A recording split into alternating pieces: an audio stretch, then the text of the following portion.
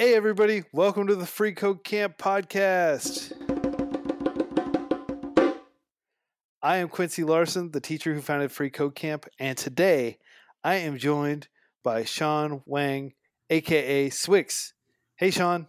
Hey, Quincy, what's up? Sean grew up in Singapore, and he came to the U.S. as a college student, and he has worked in finance for a long time, but at the age of 30, he burned out.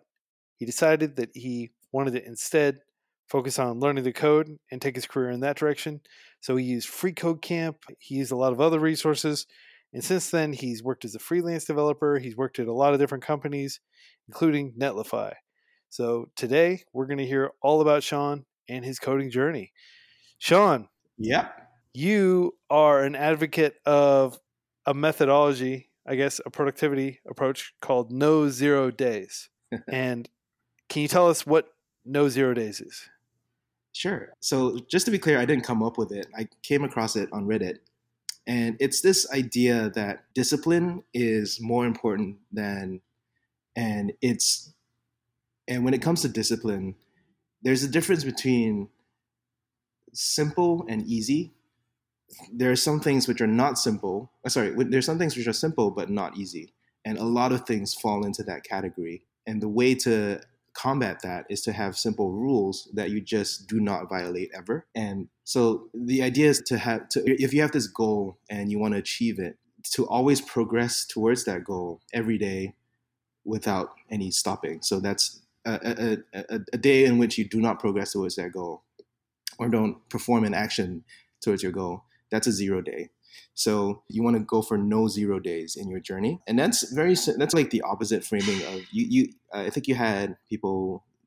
I don't know who created the 100 Days of Code challenge. People who create sort of sequential challenges like that. Those are nice. Those are nicely scoped. But this one is just a blanket no 0 days policy where you can do the smallest action. So, for example, if you're trying to get into the gym more, so if you're trying to work out more, don't plan like this giant, massive workout routine that takes 2 hours to finish. Literally just say, I'm going to put on my shoes, get on my gym clothes, step into the gym, and you're done. Like no like lifting up of weights, no like running, just get your body into the gym. And that's not, that counts.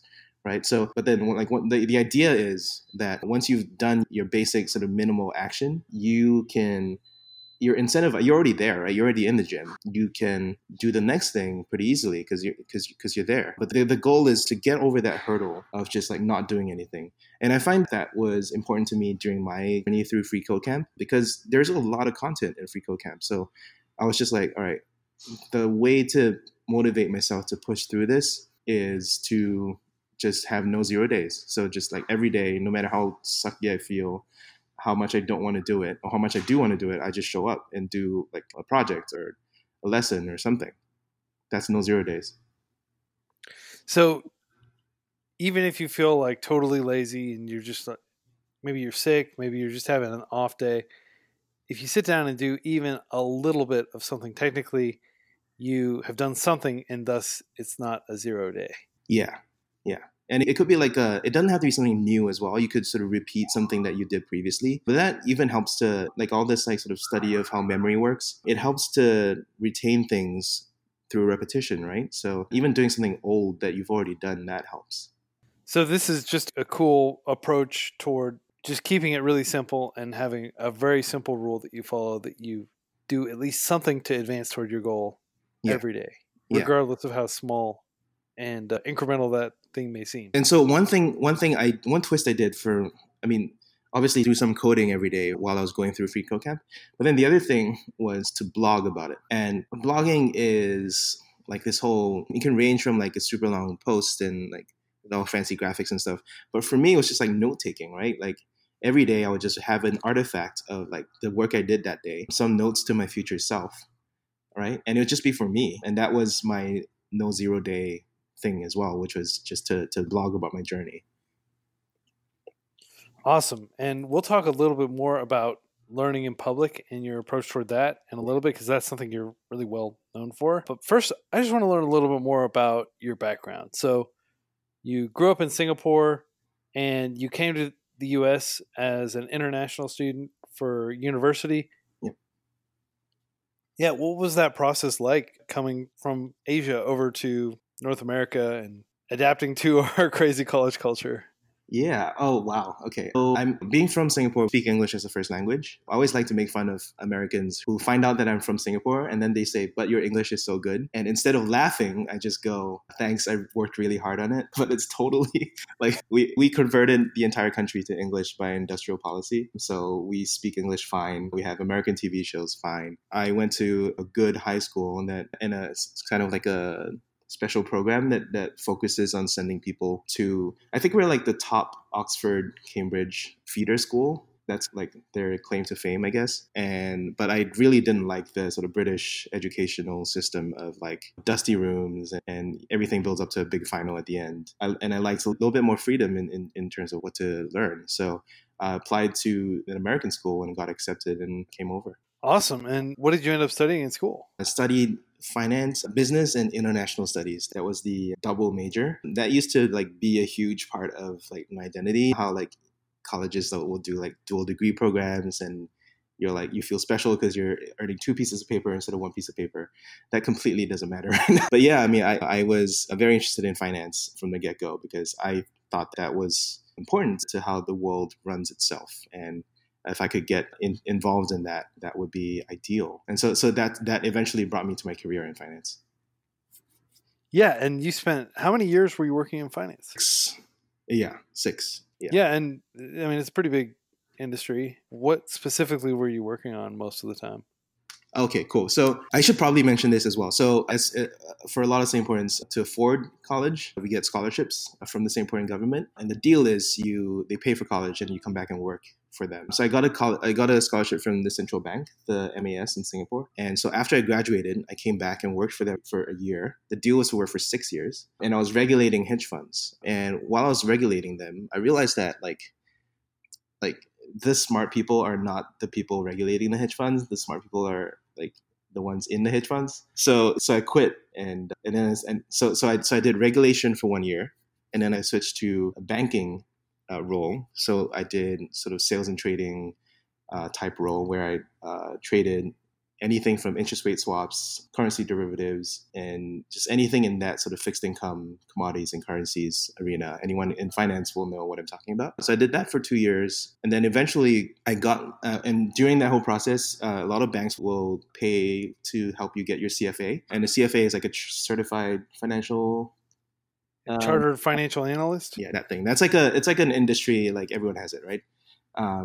You So have to have one to run a mutual fund, right? you don't have to have one, but it helps to give you a lot of credibility. So I think that's the rule. So because otherwise you have to like study for a bunch of a series, like 6 or 7 or something exams. So those are the sort of regulatory side of things. But anyway, so buying, selling options and stuff.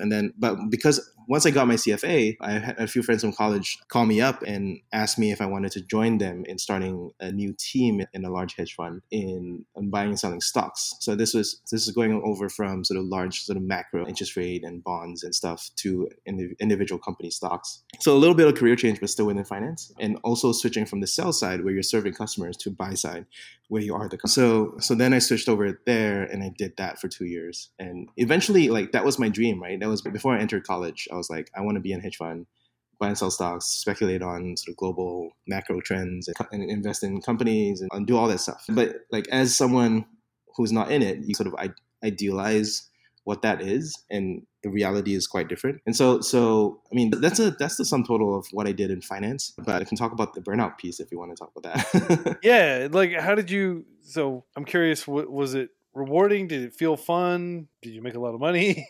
I guess a lot of the reasons people go into finance have to do with making money, right? Yeah, I'll talk about that. So the early days when you don't make that much money, especially because you're just a junior. And something they don't tell you when you go, like the first job out of college is so important because it typecasts you for the rest of your jobs. So even though I had a good degree from good school, they're just like, you're just a regulator. So you're not going to be able to go into the types of, even 1 year out of school, right? My CV took a negative hit to my sort of due to my experience working at a regulator. Anyway, so I was earning like 50 grand as a trader, and that got bumped up slowly as I moved on, and I did very well there. And then by the time but it shoots up, it more than doubles when you go over to the buy side. So that's why a lot of people on the sell side in finance want to go over to the buy side. So in the buy side, I was making like 150K base, and the bonuses can go up to more than a year of bonus. So I think I got up to like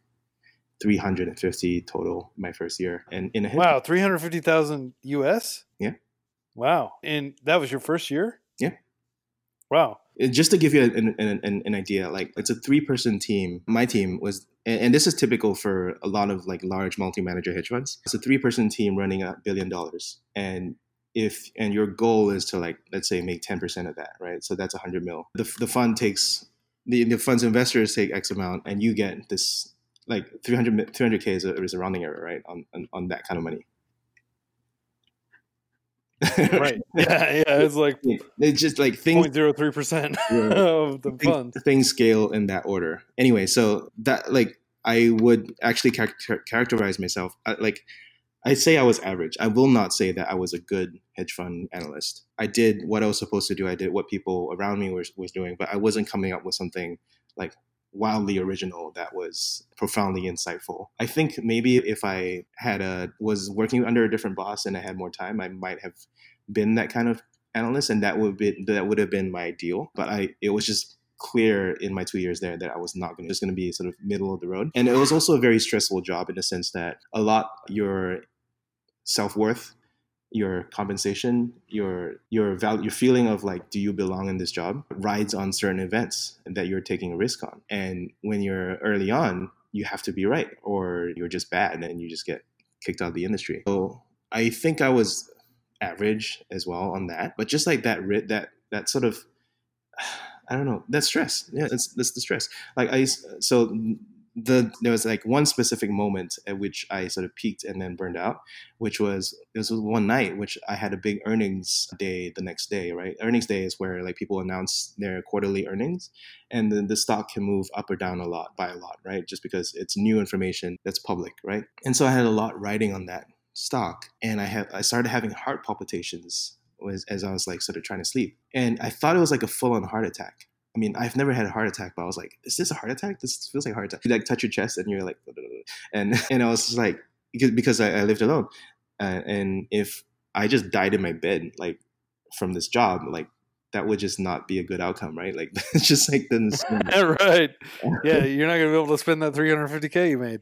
Yeah, right. So like they pay you, you work really hard. There are a few nights I slept under my desk because I just couldn't be bothered to go home. And for what, right? Like you make some rich people even richer. You get rich yourself.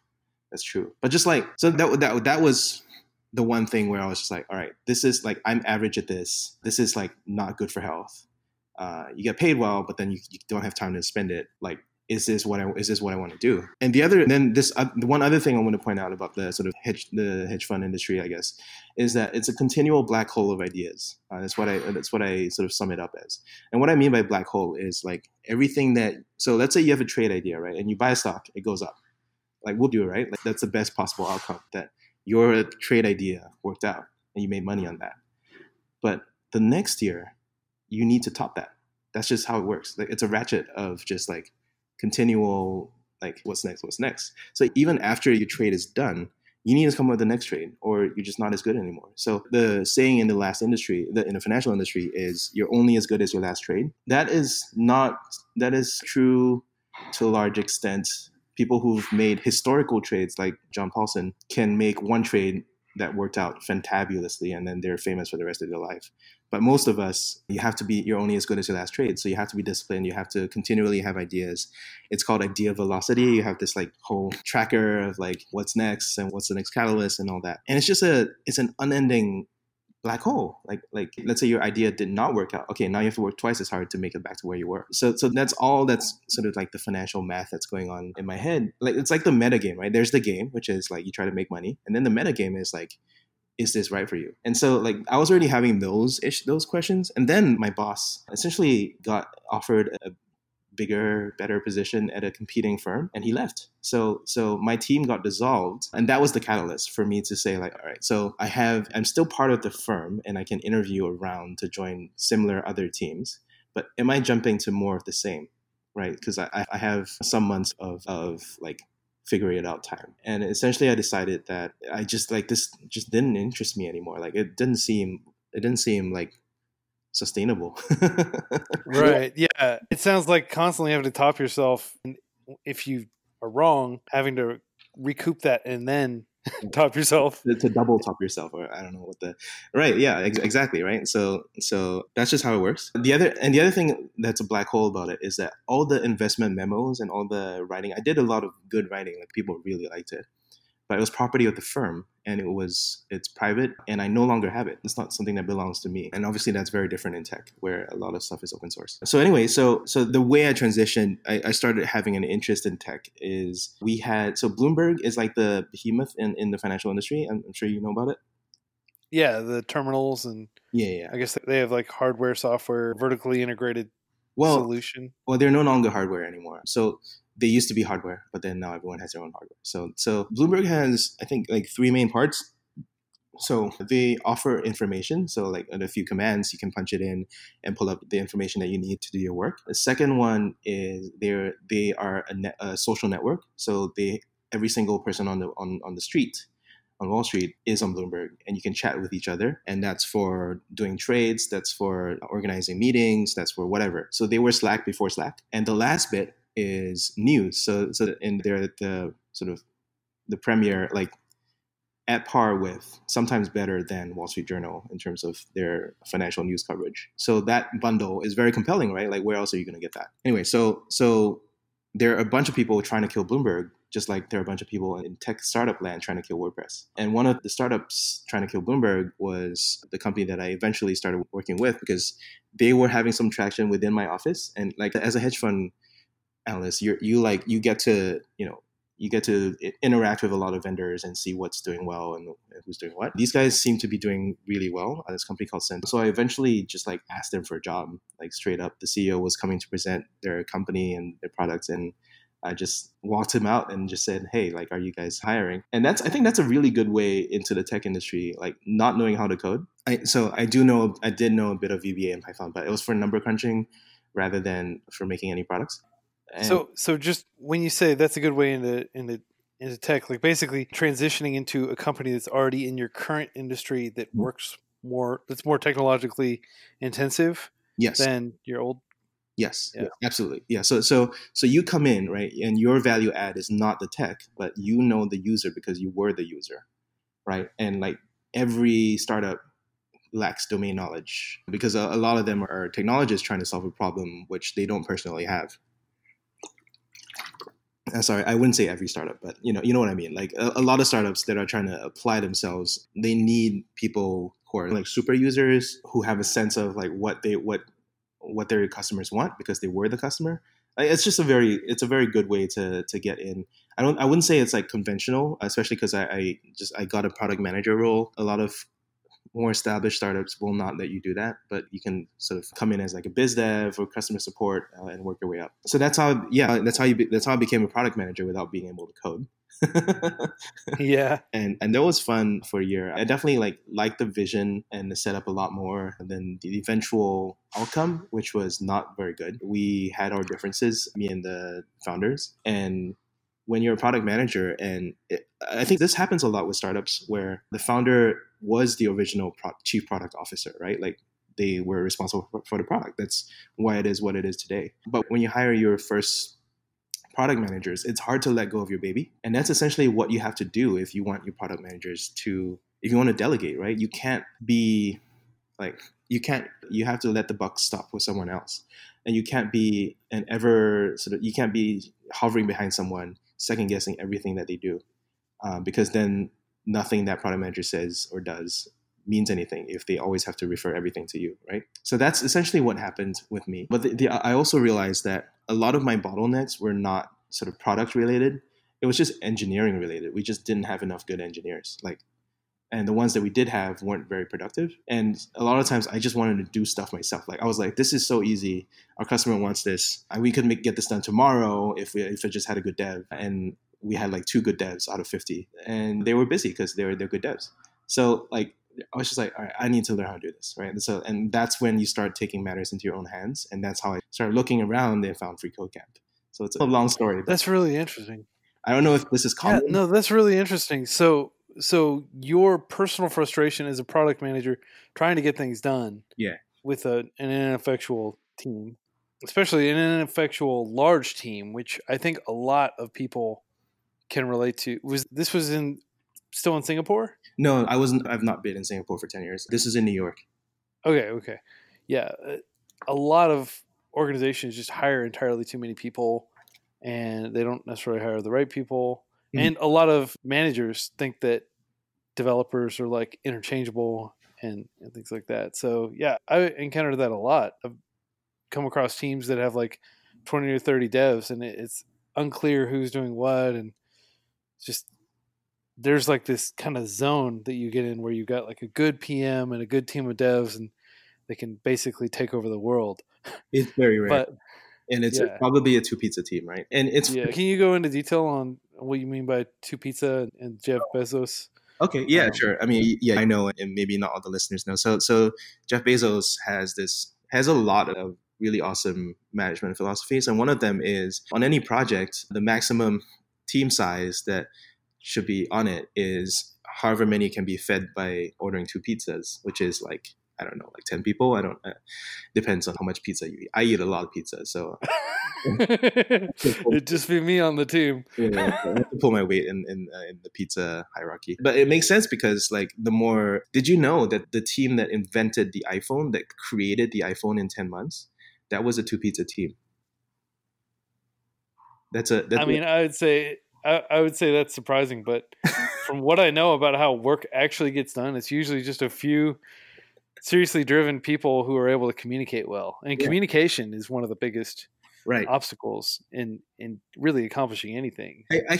Communication is like the symptom. The real cause underlying the symptom is egos. Like, and just like the number of different opinions, right? Like, it just combinatorially explodes like factorial n, and if you increase n, you're just increasing it exponentially, right? So that's just how I mean, that's just how teams work. And I definitely do not blame the startup that I was with because I did run into this situation again. And I have this whole huge pet peeve, like how much ink we spill, virtual digital ink we spill on hiring and none on management. Like for I think like it's like the ratio of amount of time that we spend talking and saying like, oh, what's the best interview practice, and like, how do I whiteboard? Hi, we do not whiteboard, we're better than you. That's so ridiculous compared to the amount of ink that we spend on good management practices and like project management, career development, training. Like that, I think the ratio is like 10 to 1. Like it's just ridiculous how much time we spend on hiring instead of Yeah, it's got to be 10 to 1. and managing. In the US, training budgets have dropped dramatically since like the 1960s and 70s. Really? Yeah, companies just don't do as much internal training. That's the good news is that's changing, and training budgets are growing because companies are realizing it was a mistake to not do more training. The reality is you can probably pick pretty much anybody off the street and just train them internally and ramp them up to be like a really effective employee. But most companies are just looking for somebody who already is like perfect in every single respect. And then they think that bringing that person on, hey, we don't have to train them. Right. They just know what to do. But that's wrong too, because you still have to onboard people and make sure that they know the team members and understand the norms and all that stuff. Yeah, So, I think one thing, I mean, cultural onboarding is important, and I think that's a sort of inviolable aspect of onboarding. But one thing, like we devs, we enable it. We enable this, like we can spend less on training because we train ourselves in nights and weekends. Like it's expected, right, to have that verdant green GitHub. It's not expected, but like you know what I mean. Like everyone like does their own like learning on their own, does their own side projects to be a better dev, and the company pays for none of it. And I feel like in other industries that's not how it works. Like you have training days. And, yeah, I mean, that said, training, when I talk about training budgets being down, that's across all the different industries. yeah, okay. But the great news is there are so many amazing coding boot camps and other kind of vocational training programs that like employers can basically delegate the training to. So even if they themselves don't have like world class training capability to help bring their Java developers up to speed on like Mhm. Node.js and stuff like that, there are tons of local companies that are focused on this. And you went to an intensive coding boot camp as well. Can you talk about that a little bit? Yeah. Well, so first I did 6 to 7 months of FreeCodeCamp. So I don't want to trivialize that at all. I think that my intention actually was to just get good enough off of FreeCodeCamp and just go be a dev. Um, so that I did that. Did no 0 days. I actually burned out in the middle. So in the old syllabus, I think you have your new syllabus up and running. Right. In the old syllabus, there was the front end curriculum. Then there was like a data viz, and then there was a back end, or it was like a full stack thing. Yeah, that's correct. So basically, it was front end, data viz, back end, and the front end part was much more developed than the data viz in the back end. So for I don't know your completion rates, but I think it was like my guess is like, I don't know, it's like 6-1 in terms of like people who complete front end and they're like, oh, look, I got the fancy cert, and then they're like, yay, I'm done. You're not, because completing the rest was really hard. Yeah, and that's one of the reasons we actually changed the name of the certification to Responsive Web Design. And then we had front end libraries, and we had algorithms and data structures, calling it like the subject you're studying rather than like front end development certification. Sounds like a professional certification that like, oh, I'm ready to be a front end developer because I have my front end developer certification. So we changed it away from job titles because of that inadvertent confusion. But yeah, a lot of people did think that they were just ready to go ahead and get a job. And from day one, we've always told people learning to code is hard. It's going to be a very time intensive process. There are no shortcuts. And unfortunately, due to a bad naming convention, which just shows you how important names are. I don't think it's just the names. Like, I definitely did not take the certificate seriously, right? Like, I'm not going to go like, hey, look at my cert, now give me a job. But it's just more like the rampant difficulty is just higher. And it's just natural that would be that way. But the support for FreeCodeCamp drops off just because obviously the amount of people available to contribute and to help and teach also drops off, right? Just naturally as a ratio of that. So thankfully all that's been fixed. Yeah. And like one of the reasons was we didn't actually have lessons for data visualization we had lessons for backend, but most of it was just we were using Node School, which is another great open source project. But now we've got our own in-house curricula for everything, and everything is covered in exhaustive detail. Yeah. So yeah, plenty of people just jump straight into like the API and microservice certification. Yeah. Things like that. I don't want to give the impression this is old FreeCodeCamp. Yeah. It's been a work in progress. This was probably 2016, 2017. That's right. Yeah. Yeah. So it's been a couple. I'm just really glad that that the new syllabus has been launched, and I can tell people to just go there instead of beta.freecodecamp.org. And what was I going to say? Yeah. And at the time, I think the FreeCodeCamp meetup in New York, because I was in New York, it wasn't that active, so I just like didn't have any support. I was essentially on my own, and the way I feel ashamed about telling you this because you're like the teacher of FreeCodeCamp. No worries, dude. The way I finished a lot of the curriculum in FreeCodeCamp, and especially the back end and full stack sort of projects, you look up other people's projects and you copy them extensively, right? Like that's just how it like. Nothing's documented. Right. You kind of reverse engineer other people's end products. There's no shame in doing that. I mean, we have example apps that we tell you to reverse engineer essentially. Mm-hmm. The new projects are much better because they have test suites that will like walk you through in a sane way. Like, okay, get this up. Okay, now that you've gotten this up, get this up. Yeah. And the tests pass and you know that you're moving in the right direction. A lot of the work we've been doing is around smoothing the difficulty of the learning curve. Yeah. And just announced, you heard it first here on the FreeCodeCamp podcast, unless you happen to also hang out on the forum a lot, but we're working on a completely new version of the lessons. The certifications and the final project will be the same. Okay. But the lessons themselves are being overhauled to all be project focused. So learn JavaScript by building a role-playing game. Learn advanced JavaScript by building a fitness tracker app. Yeah. So you'll build up these apps line by line, getting test after test to pass, and you'll build up this project. So it'll be a smoother on-ramp for building your own projects because you'll have kind of this more guided path. But all of the learning will take place through building projects. That's so cool. That's awesome. Yeah, I mean, I'm all for that.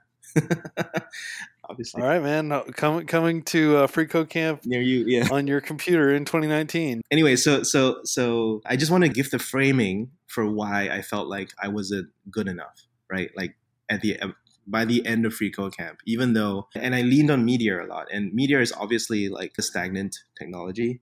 I would say it's a mature technology. It's found its use, and Sasha Grief would tell you this. You happen to be in the Sasha Grief interviewer club. Yes. You and I have both interviewed him. He's a prolific developer and a heavy user of Meteor. Absolutely. And Meteor didn't end up having such a general purpose open-ended use as it was originally intended. It ended up having a more niche use, but it's very good for that. Yeah, I prefer your words. So yeah, it is mature. I felt like it was too much, like there was too much abstracted away from me that I didn't know what I was actually doing. You know what I mean? Like, because it helps you so much, then like when you run into problems, you really get stuck. Like, and that's how I felt. I'm not sure when exactly I interviewed Sasha as well, but I think it was around when I finished FreeCodeCamp and I interviewed Sasha as a guest host for the Software Engineering Daily podcast. Go listen to it. It's a fantastic podcast. Sure, I'll link to it in the notes. Yeah, and so like I just like didn't feel good enough. Like, and I think a lot of FreeCodeCampers will sympathize, and obviously there are FreeCodeCampers who finish and just get jobs and they get great jobs. I didn't feel like I was one of them. I didn't feel like I was ready, and I think it's wholly just me because I'm a smart enough guy. I could probably have done something on Upwork or some freelance thing for a friend and built my experience up that way. But I just felt like, okay, so like I had this hang up, right? And it's not clear to you as someone learning from FreeCodeCamp, like what the different eras of JavaScript are, right? So there are a whole bunch of different paradigms that are thrown in there. Like what's the difference between grunt, gulp, and npm scripts and webpack, and like when did each of these things come into fashion, and why did one replace the other and all that? And so the one for me was jQuery. I was like, jQuery is so important in so many different sites, but they all seem to be older sites. And then the newer ones don't really use them. But then like a lot of Stack Overflow answers will use jQuery and all that. I was just like, I don't get jQuery, right? Like I mean, it's obviously super important. There's so much important stuff being built on it. Obviously, it seems to be a bit legacy now, which is true, by the way. John Rezick is the creator of jQuery, and he works at Khan Academy. And the most fantastic thing, this is an aside, and the most fantastic thing I heard him in a podcast recently saying he's at Khan Academy telling them to rip out the thing that he built, which is fantastic. Yeah, we ripped it out, and we're probably going to take it out of the curriculum soon. Yeah. It is still super useful, and it's not like the things you learn when you learn jQuery aren't things that will cross over like to DOM manipulation in general. Yeah. It's still super useful. It's just that it's like people hate to add any bloat at all to their JavaScript, and jQuery is a fairly large library as far as libraries are concerned, and you could definitely argue that most of those things could be done in native JavaScript. Yeah. And again, like no objection to something being mature, no objection to something being older, but it's just the magic, like the amount of stuff that it does for you, and I don't know what it does.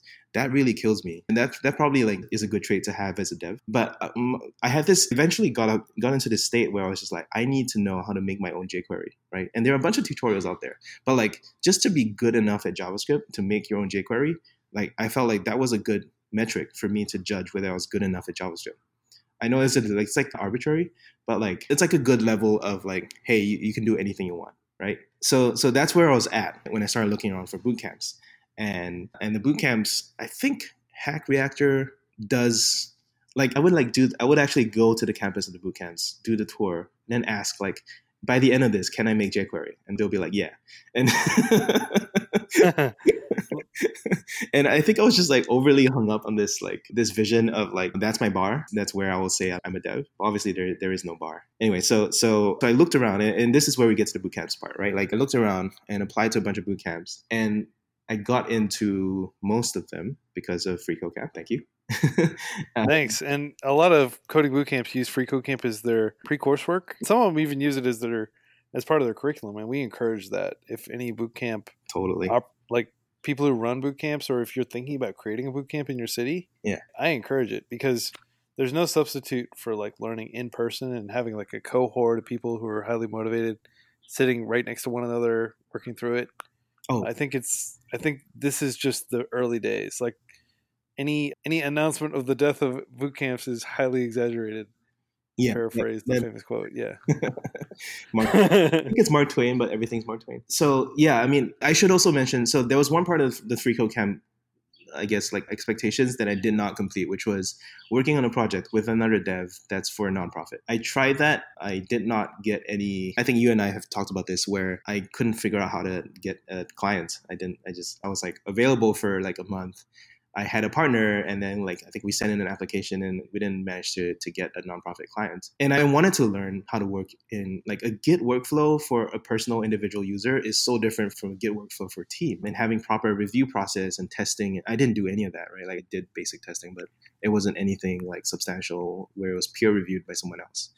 Yeah, and I'll tell you right now, one of the reasons we discontinued doing like the what I call one-off nonprofit projects is because there wasn't as much standardization, and it was like, okay, you're working on a team, but it's just a team of 2 people, and you're working with a nonprofit, and like a lot of the standards that you would get from being in a big public open source project, like the projects we run now, like Mail for Good, for example, is our open source, extremely cheap email client. You basically just pay Amazon like 0.01 cents per email. It's like 10,000 emails for $1 or something like that.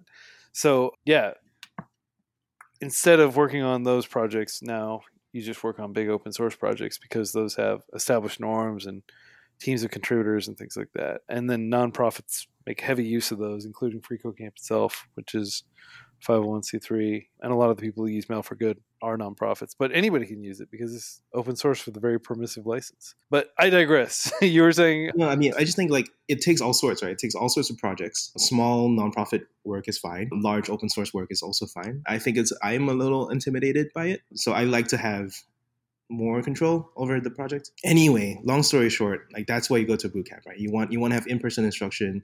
You want to have people that are learning alongside you and struggling, and you can help each other out. You want to work in a team before you actually do it professionally. I applied around, and the hardest one to get into, the hardest application test, that's the one I picked because the reasoning was that's the highest bar, right? So the one I did the entire FreeCodeCamp syllabus, I want to work with other people who like meet that bar, which a lot of people who apply to boot camps don't. And that's just like because they just spent less time preparing. So I went to Full Stack Academy in New York, and that was my boot camp experience for 3 months. Still no 0 days throughout the entire thing, still blogging to myself. And then I added additional responsibility, which is podcasting. So started my own podcast about the journey, interviewing other people as they go through the podcast, as they go through the boot camp. And I called that imposter syndrome, which is like, I thought kind of was a cute name for a podcast about boot camps. Yeah, a cute name for a horrible phenomenon. Exactly. So I actually discontinued the podcast because I felt like it was unduly prompting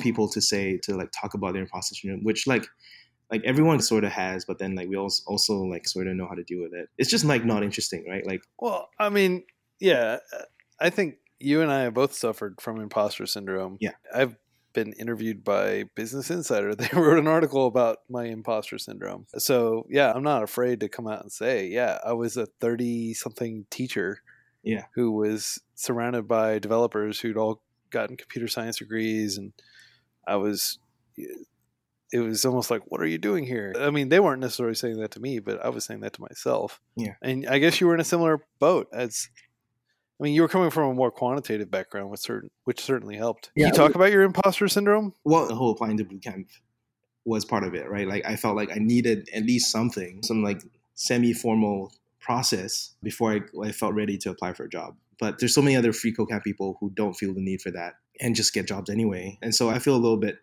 like, I think that's the expression of my imposter syndrome, that I needed to go through bootcamp before doing it. And like as I went through the bootcamp, I realized that actually there's a lot of stuff I already learned in FreeCodeCamp. So it was like duplicating that work. Obviously, duplicating it solidifies it, right? And I actually had the opportunity to teach it to some of my fellow students. And that's what solidifies it even more. So I just got really, really good, right? But like, technically I didn't need it. But I'm just saying, like, going to the bootcamp itself is the imposter syndrome, right? Like the fact that the feeling that I needed it helps. I would argue if it helped, then you probably did need it, or you certainly benefited from it. So you could argue, like, what do you really need, right? Like some water and some shelter. So I'll tell you where it helps. Where it helps the most, right? Which is in the job hunting, right? Because if you're job hunting on your own after finishing FreeCodeCamp, and that's all you have to your name, it's very much like you have to hustle because there's a lot of other people who can do that. There are fewer people who finished a boot camp, and one that's known to be hard, and one that has other graduates of that boot camp coming back to recruit, right? So it just is a fact that they do help with hiring because they're invested in your career outcome. And So beyond the signaling of having completed a prestigious coding boot camp, did they help you with the actual job placement? yes, so there's a jobs day at the end, right? And they'll organize like all the employers in New York to come down, and you go around in like a speed dating type of scenario, like a 3 to 5 minute interview. Just see what you're about. The funny thing is that like coming out of a boot camp, every student story is more or less the same. So it's like, hey, what projects have you done? Years, same as the last 30 people you spoke to. So that's not really interesting. The interesting part is everyone's backgrounds, right? Because when you hire when you want, as an employer, you want to hire a bootcamp grad, you don't hire a traditional CS degree background person. But all of us come with different backgrounds. I come with a finance background.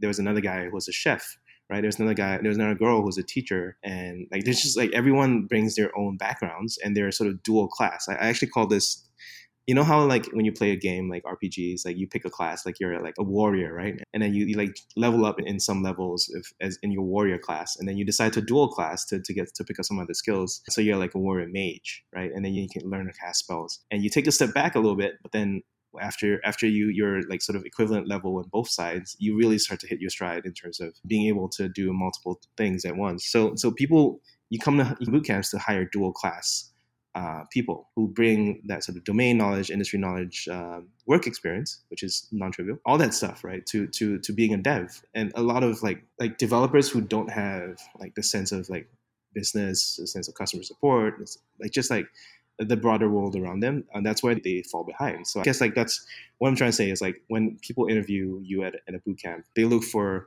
what's your combination, what's your story, right? What do you bring to the table to my team of existing devs who are just that. So that's kind of how I looked at it. Yeah, because everybody spends time with their career. I mean, assuming they're organized and not just kind of like camping out in their mom's basement. Yeah. If they're actually out there trying to get things done and progress their career, then they've been progressing it in some direction or another and accumulating some skill set and domain expertise. And my experience as a teacher and as a school director was invaluable in software development when I was working on education focused tools. I don't think I would have created FreeCodeCamp if I had just been like a vanilla CS grad without any outside domain expertise. Yeah, totally. I mean, one of the people I admired the most was Emily Eastlake she was featured on my podcast. But also she was a teacher. She was a math teacher in a high school in New York. And then she decided that she wanted to code. But like, I think teachers do really well as teacher devs. Obviously you're one of them, but not everyone is Quincy Larson. But I'm just saying like in general, the ability to explain complicated things in a simple manner, to do like essentially public speaking extemporaneously is important. Like that's what giving a talk mostly is, right? Like just like a lot of like and to write documentation, oh my god, that's teaching. Like a lot of the non-dev stuff is teaching, and so I feel like teachers are really well set up for that. But yeah. I'll throw in a plug for finance people. So there are a lot of finance people like me, right, locked up in banks and hedge funds. We're like very smart people, and we're doing completely useless like tasks. You're making rich people richer. We're making rich people richer. That is not useless. Okay, so I will throw in one argument, which is a lot of the clients that we have are actually endowments, right? Institutions, nonprofit endowments, universities, endowments, whatever. But then also like insurance money, right? The people who run insurance like invest your savings and your insurance money into funds that are eventually run by people like I used to be. So there is a general sort of like good there being done, but it's very indirect. But it's just general, like it's not the best use of your intelligence. Like the best use of intelligence should be in public, towards like a public facing good where the most people can benefit, instead of like a private facing good where like a team of 3 people benefit. At least that's like how I feel. Obviously that's a gross simplification of the complexity of finance, but that's a general phrasing of, since I've become a dev, tons of finance people have come to me asking for advice because they want to do the same thing, because they know that their intelligence isn't being really used that well in finance. So I've said my piece. All right. Well, yeah. Obviously, finance is like really complicated, and I don't mean to trivialize Yeah. the entire industry because insurance and all those things are. I know lots of actuaries and a lot of other people that I would consider in the finance industry, and yeah, risk sharing is important. I mean, if you boil a lot of it down, Yeah. the whole reason people get rich is to mitigate risk. Right. Capitalism works on efficient markets and people trying to compete with each other. If you stop trying to compete, then it becomes very inefficient and capitalism breaks down. We actually need these people to price capital correctly so it doesn't get misattributed. Oftentimes, as we found out, they're not very good at that. But like we just learn, right? We just keep getting better. But anyway, like as a career choice, I think that a lot of finance people would do a lot better if they move to tech, like I'm doing right now. So, Right. And do you think a lot of people get pushed there because that's where the money is? Like their parents encourage them to go into tech or to go into finance? I don't think it's not like the amount of work that you have to do. It's not a parent motivation. You have to be personally pushed to do that. And obviously, the money's good, and you get to like I was sitting down with CEOs on a regular basis, talking about their businesses, and that kind of access and privilege and just wealth of resources I could have in. Yeah, just you won't get that in many other jobs in your 20s, right? Like that just doesn't happen. Anyway, so it's funny because I did my job search, right? And it was like a career day. You have a career day, you sit around and you get some interviews and stuff. But then you're also encouraged to look on your own. And that's where I interview with I didn't interview with that many. So a lot of people like they have this whole thing about like interviewing, like doing 10 a day and then like racking up thousands. And like I did a more focused approach where I was just like, what are the companies where if they offered me, I would really want to work for? And so I interviewed with 9 companies, including Google, which I would love to talk about. I don't know. I don't have that good of a story, but Yeah, go for it. I mean, Google's the big one. If you get a job offer from Google, it basically opens the other doors. As Hasib Qureshi explained to me, like once he got a job offer from Google, everybody started taking him seriously, and he wasn't getting rejected anymore. yeah. Because I guess it's a positive indicator. Totally. I mean, obviously Hasim, as a career changer and someone who wrote about it, his job search experience, I obviously referred to that post a lot. I think he's read it out on your podcast too, so highly recommend that. As well as Patrick McKenzie's job negotiation blog post, which he wrote about again recently. Okay, so Great. I'll check the links for those in the show notes, by the way. totally. So my personal journey, I applied to Google. They actually so the okay, this is another imposter syndrome thing. So Google was at the career day, right? And so there were like 30 employers, right? And then you go around and they pick you, you pick them, type of thing. So you don't get to meet all 30 employers.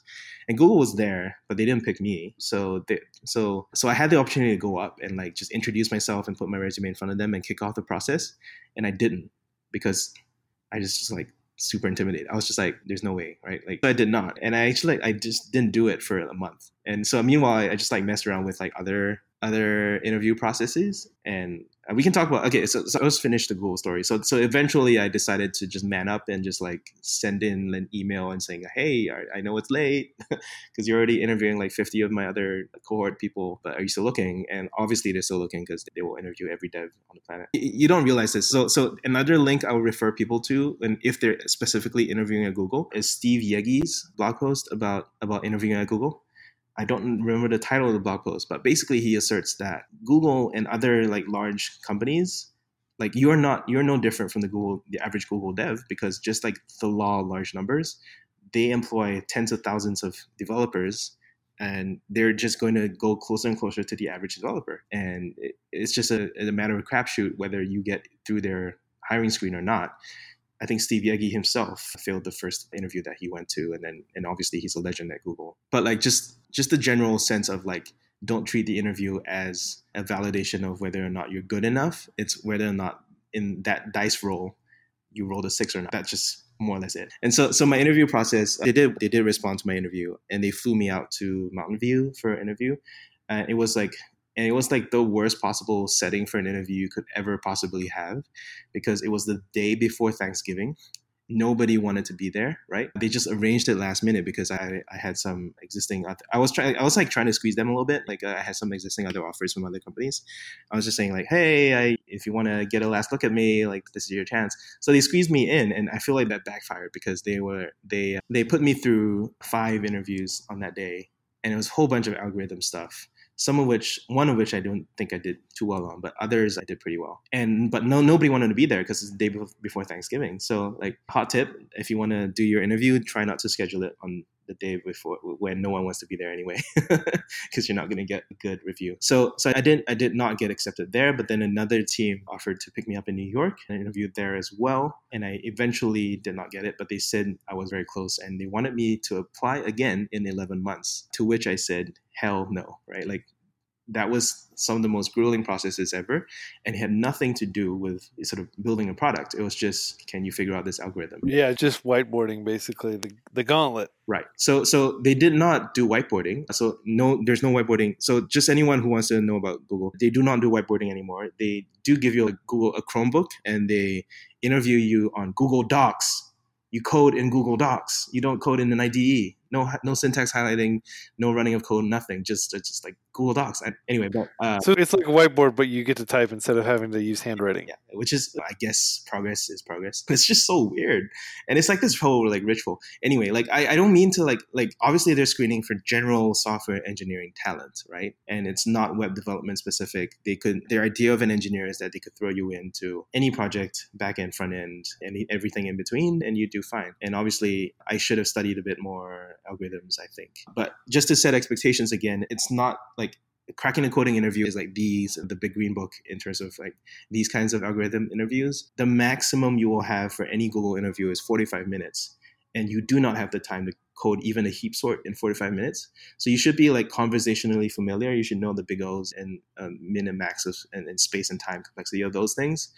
But beyond that, you don't have to code it because you don't have time to code it. So it's a big load off my shoulders when I realized that I could just like skip a lot of the heavier like red black tree rebalancing trees and stuff. The more advanced stuff, you need to be conversational, but I don't think you actually need to know how to code it from scratch because you just don't have time.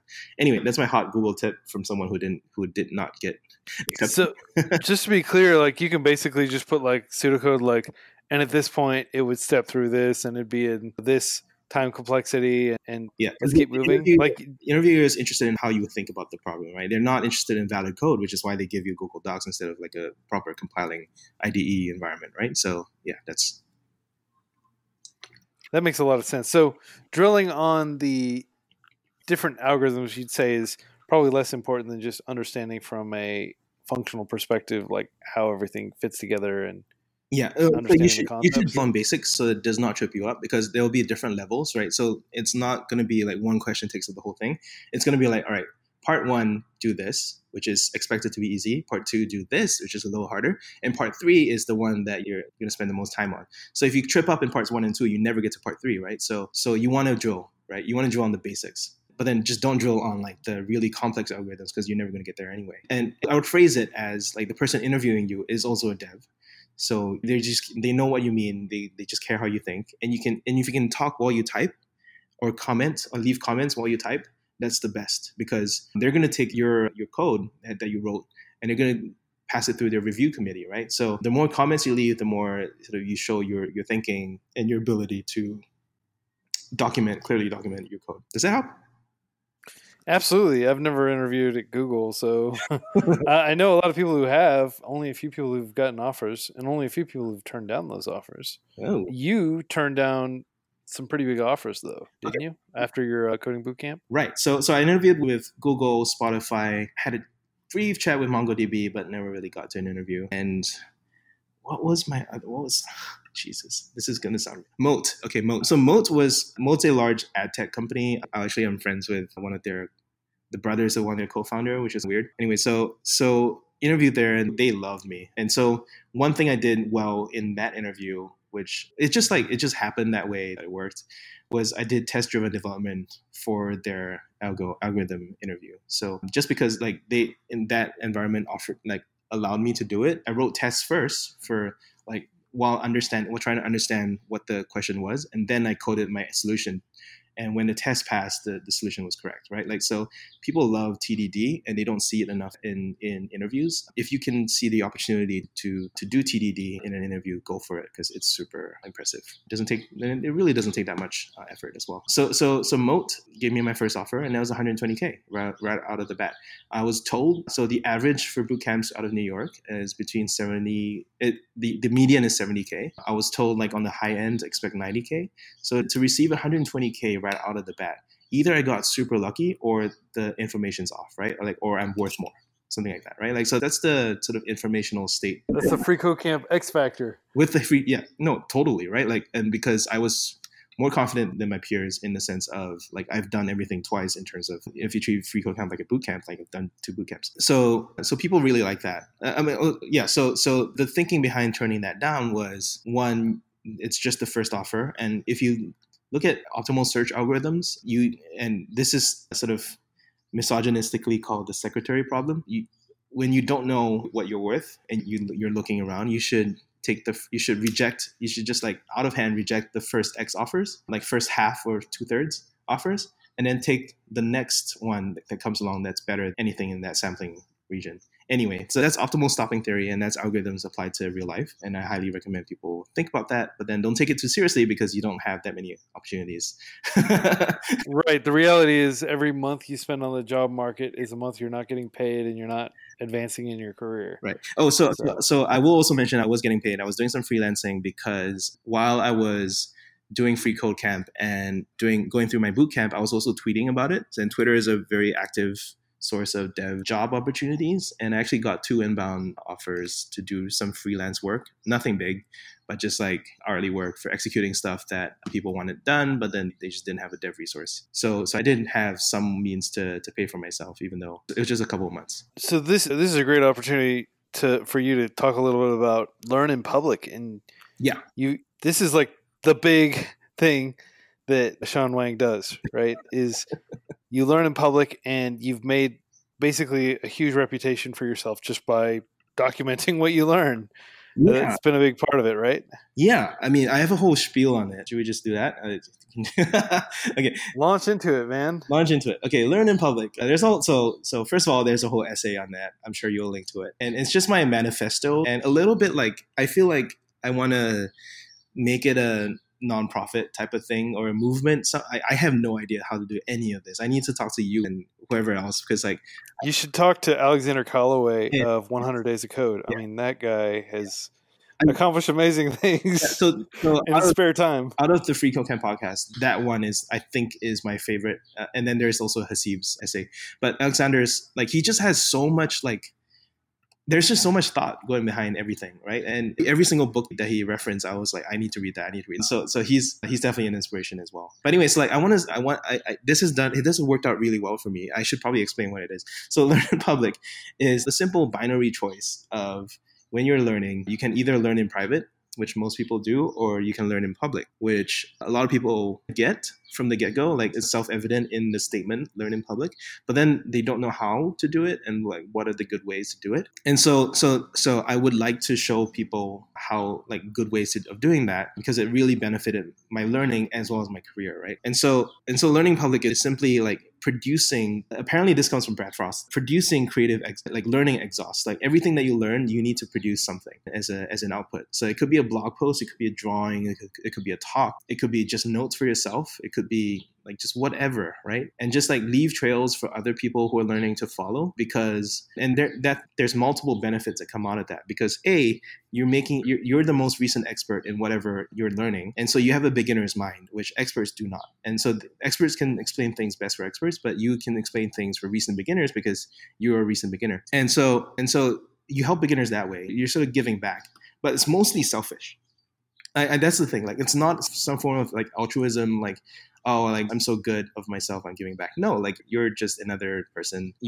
It's mostly selfish, because what that is, it's a form of communication to your future self, right? If only just to say, like, this is where I used to be. But then also, like, sometimes you just forget, and, like, having notes from yourself, like, that's going to be the best notes you ever receive, because that will just reactivate that part of your brain that went dark for a while. Yeah, and I'll tell you, there's no sensation quite like Googling something Oh, and having your own article pop up as the yeah. answer. Yeah. And then you're like, oh, awesome. I already know how to do this. I just need a review. Yeah, thanks, pass me. And it's great, right? And so, but I find, right? So all that is like par for the course, right? That those are like the base benefits.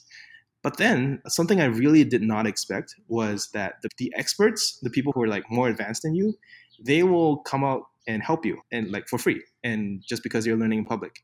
And this is something I completely did not expect. I was just like, who, like, I'm nobody, right? Like, I'm writing about React.js, and out of nowhere, Dan Abramov will show up because that's what Dan does. He just like monitors React on Twitter all the time. He just shows up and he goes, "This is wrong," and you go fix it, and you're better because you've been taught personally by Dan Abramov. And just it just happens. He's kind of on another level in terms of just he's special, yeah. the amount of he goes the extra mile. Let's put it that way. That's like the understatement of the year. But Dan Abramov goes the extra mile. But I'm just saying, like, if you are like not that many, okay, so like not that many people do this, right? So this is exploitable. Like this is like a hack because if you talk about someone else's thing, and I guarantee you they'll read it, right? And then at minimum they'll read it, and then probably they'll respond to it, and probably they'll tell you what's wrong. So it could be any. Like I've talked to Brendan Ike this way. I've talked to the creator of JavaScript. Like I talked to like people way out of my league, just because I'm talking about their thing, and like they made it, or that's their thing that they're the world's foremost authority on. They like helping people. It doesn't take that much effort, right, for them because it's something that they have at their fingertips anyway. And then what you do is, right, the stuff that you learn, right, you've been wrong on it. So you like anything you've been wrong on, you remember instantly, right, because you've been publicly embarrassed by it. But I always like to say that you can learn so much on the internet for the low price of your ego. Like if you don't have your ego bound up in this whole thing, and you're just saying, hey, I'm doing the work. Like it's not like I'm trying to be in like an overnight expert and then just like publish like a random Cliff Notes thing. Like I've done the work. This is the best that I've got. Come at me. Like I don't care, right? This is not me. This is what I know as of right now. And if I'm wrong, I will change, I will learn, and I will republish that. And what that does is that you amplify this person, right? So like as someone who's been corrected on stuff, you can then turn around and go like, hey, everyone who's been following me on this journey, I was wrong about this, and this is why. And this is something that probably most of them share. This is a misconception that most of them share as well. So that's a really good way. Like, and that gives them back. So like giving those advanced people some incentive to help you is by amplifying their message of like, hey, this is a common misconception in the community. You're the person I've chosen to correct this on. Like it's your job now to pick that up and just go like, hey, everyone, like this is a misconception. You should really know this because this is interesting. That amplification, even though you're smaller than you're probably smaller in reach than the other person, but like you're doing your bit. And I feel like that is a little bit of quid pro quo. Like it's always like a little bit of give and take whenever you talk with anyone. Like I'm talking to you right now, which is ridiculous, right? Because I benefited so much from FreeCodeCamp. But like I feel like I'll be able to sort of relay my experience to my small group of people, which you may not be able to reach, but you want to reach them, right? And it goes the same for anyone who's like running a large free open source project or something, that they want to reach the maximum people with their message. And they love getting people recruited on that journey, and they'll help you. They also get to practice their messaging. So Dan practices his messaging on me as well. So that helps. But just like, I just want to get across that Learn in Public has this general, like has these general stages of like beneficial for others, more beginner than you, beneficial for future you, and then also beneficial for people who are more advanced than you, but also helping you. That's my spiel. That's a great way to look at it. And I had to go and tweet your quote about you can learn so many things on the internet for the low price of your ego. Oh my god. That yeah, that's totally true. I mean, you have to be ready to be wrong. Yeah. And you have to be ready to have your mind be changed. And to be responsible about it. Like I don't want a whole bunch of people out there publishing wrong things just for the sake of it, right? That's not right. That's disingenuous. You have to have done the work. You have to have said this to the fullest extent of my ability.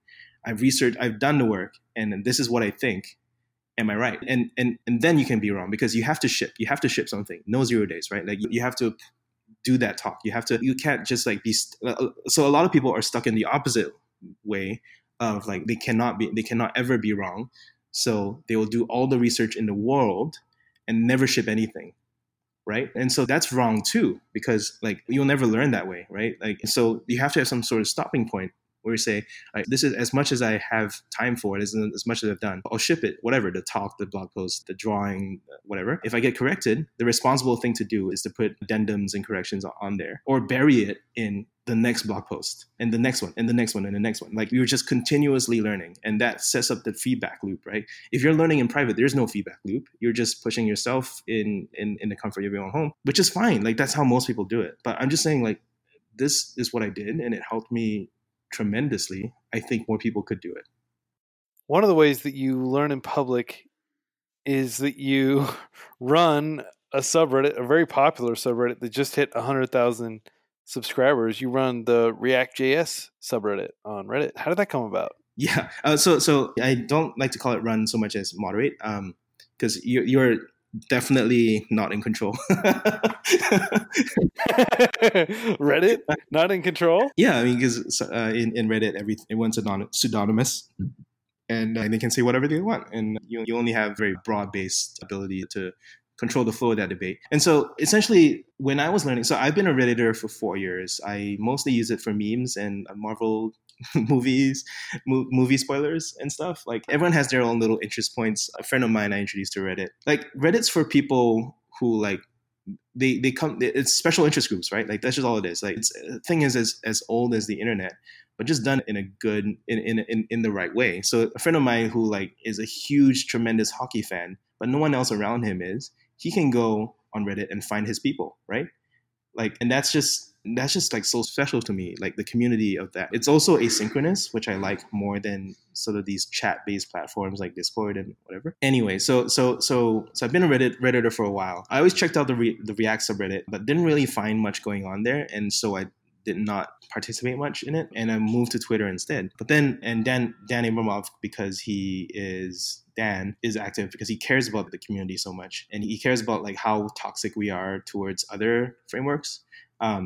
And so there was one of these days where there was a discussion going on, and some people were bashing some other framework, I probably Vue, in the subreddit. And that really bothers Dan. It bothers me too, but it bothers Dan more than it does me, because it's seen to be representative of the React community, which we all know is like complete nonsense, right? Just like some random person's comment on the internet does not reflect the views of like 1 million plus developers. But whatever, it's visible, right? And there are not that many comments. So he was like, yeah, hey, next time you see this, you should remove it. And I was like, dude, like, you can remove it because you're a mod. I'm not a mod. And he was like, yeah, do you want to be one? I was like, yeah, sure. And that was the essential sum of the mod application for React subreddit. Well, he trusts you. He knows you. He trusts you. Trust Yeah. is what makes the world go round. Yeah, so he's trusted me before on a bunch of other things. So it definitely wasn't like a new relationship. So yeah. And by that point, so before that, I was doing a bunch of work already on the Reddit, just like trying to make it better. Just because I wasn't that big on Twitter yet, and like I'm not that huge in open source and whatever. The one way I can contribute is Reddit, right? So I was just like, all right, I'll do some service. So I started helping to run the beginner Q&A. So we answer anyone's beginner questions, and we get about 500 Q&A a month. And then we also started running the job board. So people getting hired and people looking for jobs and people looking for devs, putting them on there on Reddit. Just like in general, like putting in place the basic things that you would expect a community to have, but they just weren't getting done. So I was already doing that work, and then he got me to start being a mod. And so then it really picks up from there in terms of like, okay, like how can we make this the one place, like a lot of people don't want to be on Twitter for like political reasons, they just don't like the platform, whatever, right? How can we make this the special interest group for React? And it was just more about like getting people to post quality content and making sure that like anytime you've been out of the loop for a while, you can just go on the React subreddit and just go sort by the top posts of the month, week, year, and get a good sense of what has been going on in React. And so that's been the overall drive. I like to say that we help people get started in React, get jobs in React, and everything in between, which is like a nice tagline, but just because too much. At the end of the day, it's anonymous. So we hit 100,000 people last week. Congratulations. Thank you. Again, like I always feel weird because none of it's due to me. I just help to make sure that the conversation doesn't get too toxic. That's precisely your contribution, and that's one of the most important contributions you can make. Yeah, and then as a mod of a subreddit, right, you are probably one of the most active people on the sub, and therefore you set the tone by leading by example. So I post a lot of comments and do code reviews and links and stuff, and because without you, things don't get done. So the lurkers on, so there's like a 99% rule in most of internet participation in terms of like 99, like for every comment viewed, there's 99 people who for every comment made, there's like 99 people who do not make comments and they just like passively consume content, which is similar to like the learn in private, learn in public thing. And this is very true. Since you're a mod, you can actually see the stats. So we have something like 18,000 daily active users. And at any point in time, the top post will only have about 200 to 500 upvotes. So we have less than 1%. I don't even know what that percentage is, but we have like a lot of passive viewers, right? And only a small community of people are active on that. And I believe that's true for general Reddit, but it's just like I want to grow that engagement more because it's more about like you don't get anything out of it if you're just like passively scrolling past. Like you should be talking about stuff, actively having your beliefs disproved. Like again, you learn by being wrong. So and the way you learn is you make a comment and then someone else says, hey, you're wrong, and shows you the proof and you go like, all right, thank you. And so I'm always trying to do that. I'm always trying to go like, post the best content, be active, like, hey, this is what's it like when people like, a lot of people post memes, right, and stupid jokes, and when they write and when that rises to the top of the comment thread, it becomes the overriding theme of the discussion. But if you want to have substantive discussion about the content of the post, then you got to make that comment and like, hey, like let's engage with the actual thing instead of making offhand stupid comments that you see time and time again. So I definitely think we're not there yet. I think that sometimes we get really insanely expert React people in there, and I love that. Like the React team has been active on that, and the React Native team actually recently hosted an Ask Me Anything. So like the engagement from everyone is good. It could be better, is how I would phrase it. So I'm looking to do that going forward. Just making sure that the subreddit doesn't become toxic as so many subreddits do. Thankfully, not FreeCodeCamp. I moderate it, and we have several other moderators. And yeah, it's not nearly as active as React.js is, because that's like a core infrastructure of the internet. But yeah, we do occasionally get like toxic posts and stuff and have to delete it. We had this hilarious guy. So I have fun. Do you have a fun mod story? Can we trade like troll stories? Yeah, go ahead. So we had this guy, right? And he was like, it was something ridiculous. Like we have too many newbie posts in here, which we do. We have a fair amount of newbie posts, but actually it's kind of like 50-50 between advanced and newbie. And then he was like, too many newbie posts. And then he was like trying to assert his view of what React hooks should be, because everyone has their own opinion.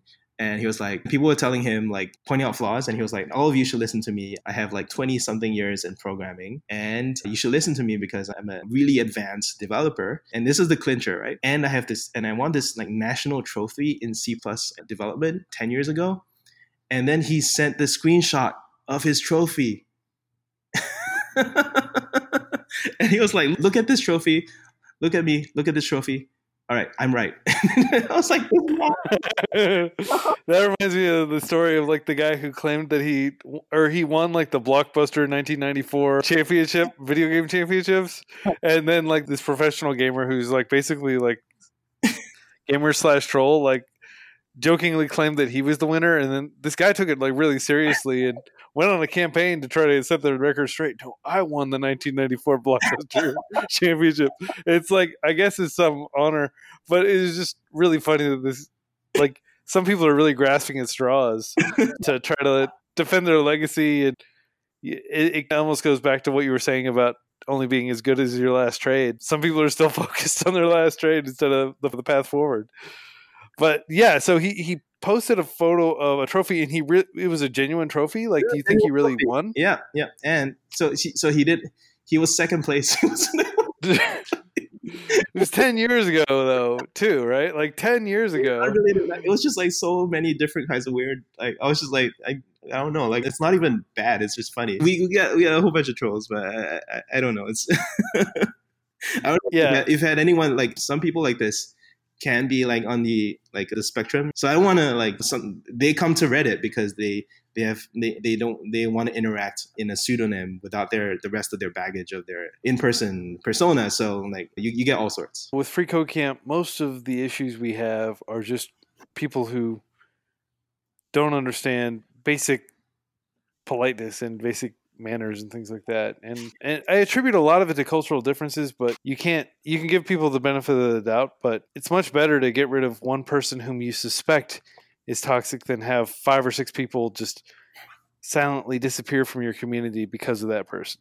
Yeah. Yeah. That's one thing. Like, as hard as, if anybody out there is thinking about creating a forum, which I strongly recommend, I love forums, and I think that there are not enough of them, or even creating like a subreddit or any kind of community, you're going to encounter this. It's, it's always better to, in terms of moderating, shoot first and ask questions later, almost. Well, so that's important for me. I have a policy of kill them with kindness. And what I mean by that is, so a lot of people, we have Angular fans and Vue fans in the React subreddit, right? And they'll speak their mind. They'll be like, I'm going to get massively downvoted for this, but, and then they go on their rants, right? But then some of them raise valid points, right? And you should listen to them, right? Because they don't get listened to. And it sometimes can be worthwhile. You learn something from them, because I'm not an Angular. I have no experience with Angular, right? And I don't know what I'm missing out on. So oftentimes what I'll do is I'll actually listen and go like, oh, can you explain more? Because I don't understand X and X point. Like, do not engage in the like defensive behavior immediately, because again, you have a small ego. Like, we're all trying to learn from each other, right? And more often than not, I get a personal message saying, hey, I expected to get a really hostile response. Instead, I was respected for my views, even though I was critical of React, and I did not expect that coming from you, and I appreciated that. And like, people back down, right? Like, a lot of them like just get preemptively like defensive or like combative because they know it's like a hot topic. But like, I feel like if you just are willing to listen, people are reasonable in that sense, because it takes a lot of energy to be angry all the time. Yeah, and it takes a lot of energy to stay angry. Most people just, okay, cool. I mean, you stay angry because somebody killed your dad. You don't stay angry because of somebody's offhand comment that you perceived as a slight against your favorite JavaScript framework. People do. We had this guy. We banned this guy because he was being a troll, and then he was like, he messaged everyone on the Reddit telling them to join his alternative Reddit. So he like forked us, right? And then he like went off and like started his own sub. And we were legitimately worried. We were like, is this guy gonna harass everybody who posts on our subreddit? But eventually he just went away. Like, I panicked. I was like, hey, like, admins of Reddit, like, help me here. And he was like, just give it some time. And obviously he went away. It takes energy. Like, people don't have that energy to fight you all the time. Yeah, and that's where just playing the long game and being patient definitely help out. And it sounds like you're doing a pretty good job if your subreddit's up to 100K subscribers and you're having that level of engagement, which, yeah, I mean, what you were talking about with learning in public, most people are just using the internet to consume rather than to produce. And I think your learning in public approach turns that on its ear. And one of the projects that you've done as part of your Learn in Public initiative has been the React TypeScript cheat sheet. Yeah. Yeah, and that's just been like hugely helpful for thousands of people. It's got like 6,000 stars or something. Wait, what? Which okay, that yeah. So I don't really look at it that much. It's got 6,000. I think so. 5,000. It's got 5,000. I was just looking at it a minute ago, and I was like, "Wow, this is like really well received." It's been very well received. Yeah, I can tell you the story about how I made it. Yeah, what inspired you to build it, and like, how did you go about doing it? Yeah, so my most recent, after the bootcamp, the job I eventually settled on after my bootcamp was at this insurance firm, insurance startup, and I come in. The team lead is a Java guy, right? So he likes his types. And it's like, we're going to do our front end in TypeScript and React. And I was like, good, I don't know TypeScript. By the way, that's some advice for starting a new job as well. So 2 things. One is they already hired you. They're probably not going to fire you again. They hired you knowing who you are. So when they ask you, do you know TypeScript? Or do you know how to do X and Y in CSS or whatever, right? Like stuff that's out of your comfort zone. You're tempted, as a first job out of dev, you are tempted to say yes, right? You're tempted to say, like, yeah, I can figure it out. I'll do it, right? Because of you want to appear confident. But I think that there are many cases in which ignorance is power, and not knowledge. Because ignorance, if you're upfront about it, says that you're trustworthy. Like you're not afraid to admit where you don't know stuff, and people can help you. So like that's what I said. I don't know TypeScript, and I'm gonna have to learn this. And he was like, okay, and I'll teach you. And so like I feel like people don't do that very much. The other thing is to write tests. So a test, like writing tests as a new dev, is the opposite of breaking. It's like the fear of a dev when joining a team is that they'll write some code and break everything. Writing tests is the opposite of breaking everything. You're making everything more resilient. So writing tests is very positive. So anyway, so TypeScript. What was I going with that? All right. So I started writing notes about like just a cheat sheet for myself because I was writing all these components and every time I had to look up how to like put the types on and everything. And I started this cheat sheet on GitHub and I shared it obviously because that's what I do and didn't really expect anything coming out of it. But then as I threw more and more of what I learned on there, people started taking notice because they were doing the same thing. And that's something that is underappreciated, how much, like Patrick McKenzie calls this a friend catcher, right? Like you're making a thing that helps you, helps other people, but it helps you make friends. And that is currency that can be traded in for future stuff as well. So that's really nice. And so people started contributing like their pain points and stuff. Like I didn't know this, but it's actually been done a couple times before, the documenting like React and TypeScript. And these ecosystems haven't historically not been too closely associated because React has been created with Flow, which is the competing JavaScript type superset. And TypeScript has historically been more associated with Angular. But there's actually no reason why they shouldn't be used together. In fact, they are being used together now and will probably be the majority use case. Anyway, so it just wasn't documented that well because like the React team doesn't care about TypeScript. I mean, doesn't use TypeScript, right? And the TypeScript team has more general concerns than just React. So there's a gap there, right? And so just the simple act of me putting it out there, even though I called it a cheat sheet. Like it clearly is more than a cheat sheet now. It's almost a book. But I called it a cheat sheet because it was just for me. But then people found it helpful, and then they started adding stuff, and then started adding things that I didn't know. I never had a use case for. But it was just like people wanted a venue that they could dump their knowledge because they needed a cheat sheet too. And even though GitHub is free, they didn't make one. I made one. I don't know. It's just like that whole choice of like if you can. Thousands of people have done this before me. Why didn't they make one? Like 2 people have, like Basarat and I forget the other guy who made a similar one. That's it.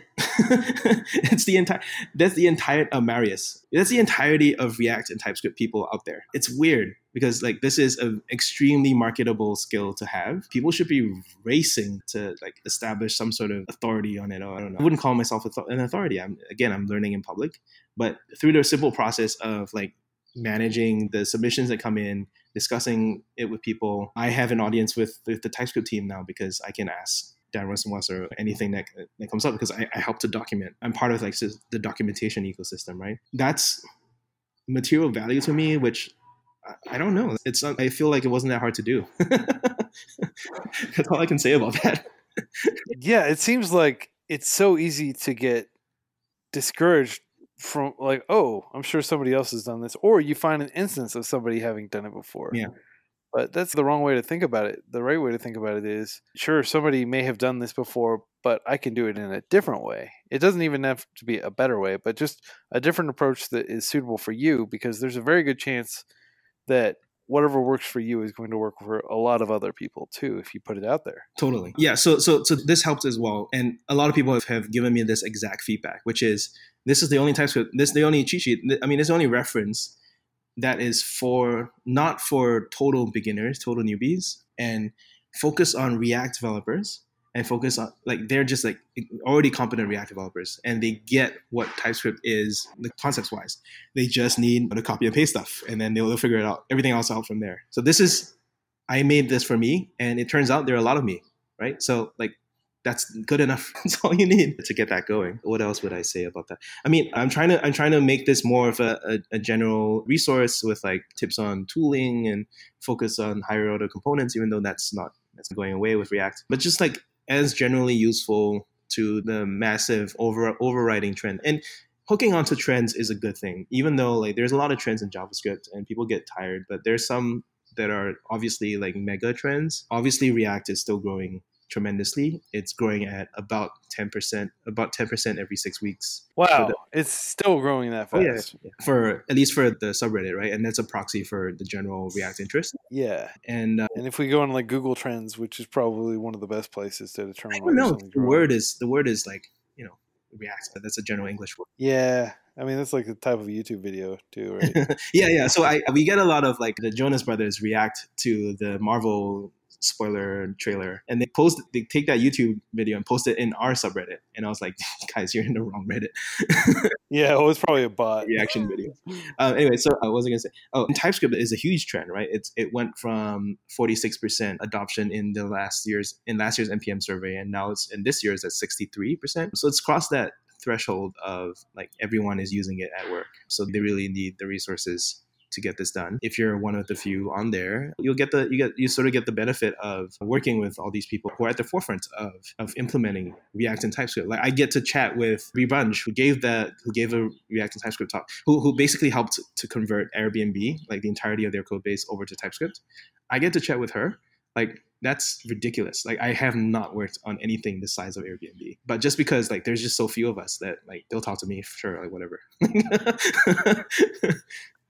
Yeah, it's a pretty small. And so there was a saying that, I think it was Andy Warhol used to say, like, in the future, everybody will be famous for 15 minutes. Sure.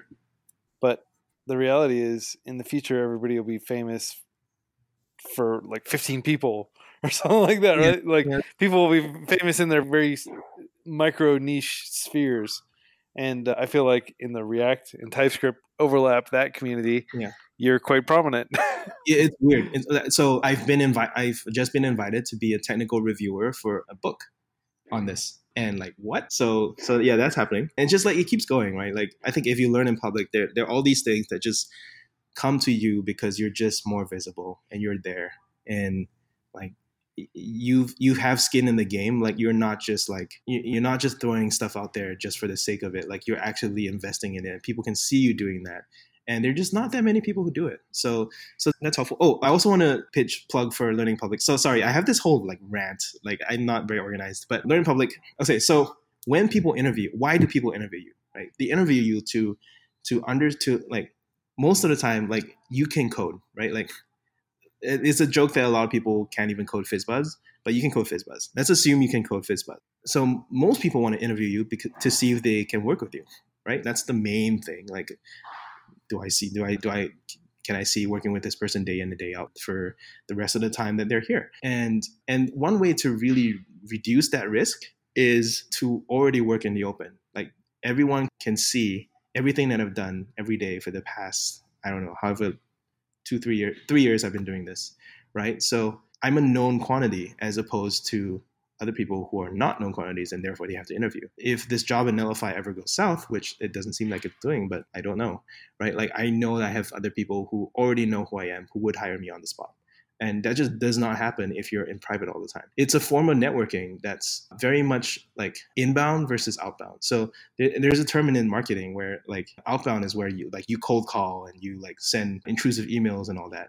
Whereas inbound is like you do content marketing and people who are interested in your stuff come to you and then you can close the sale.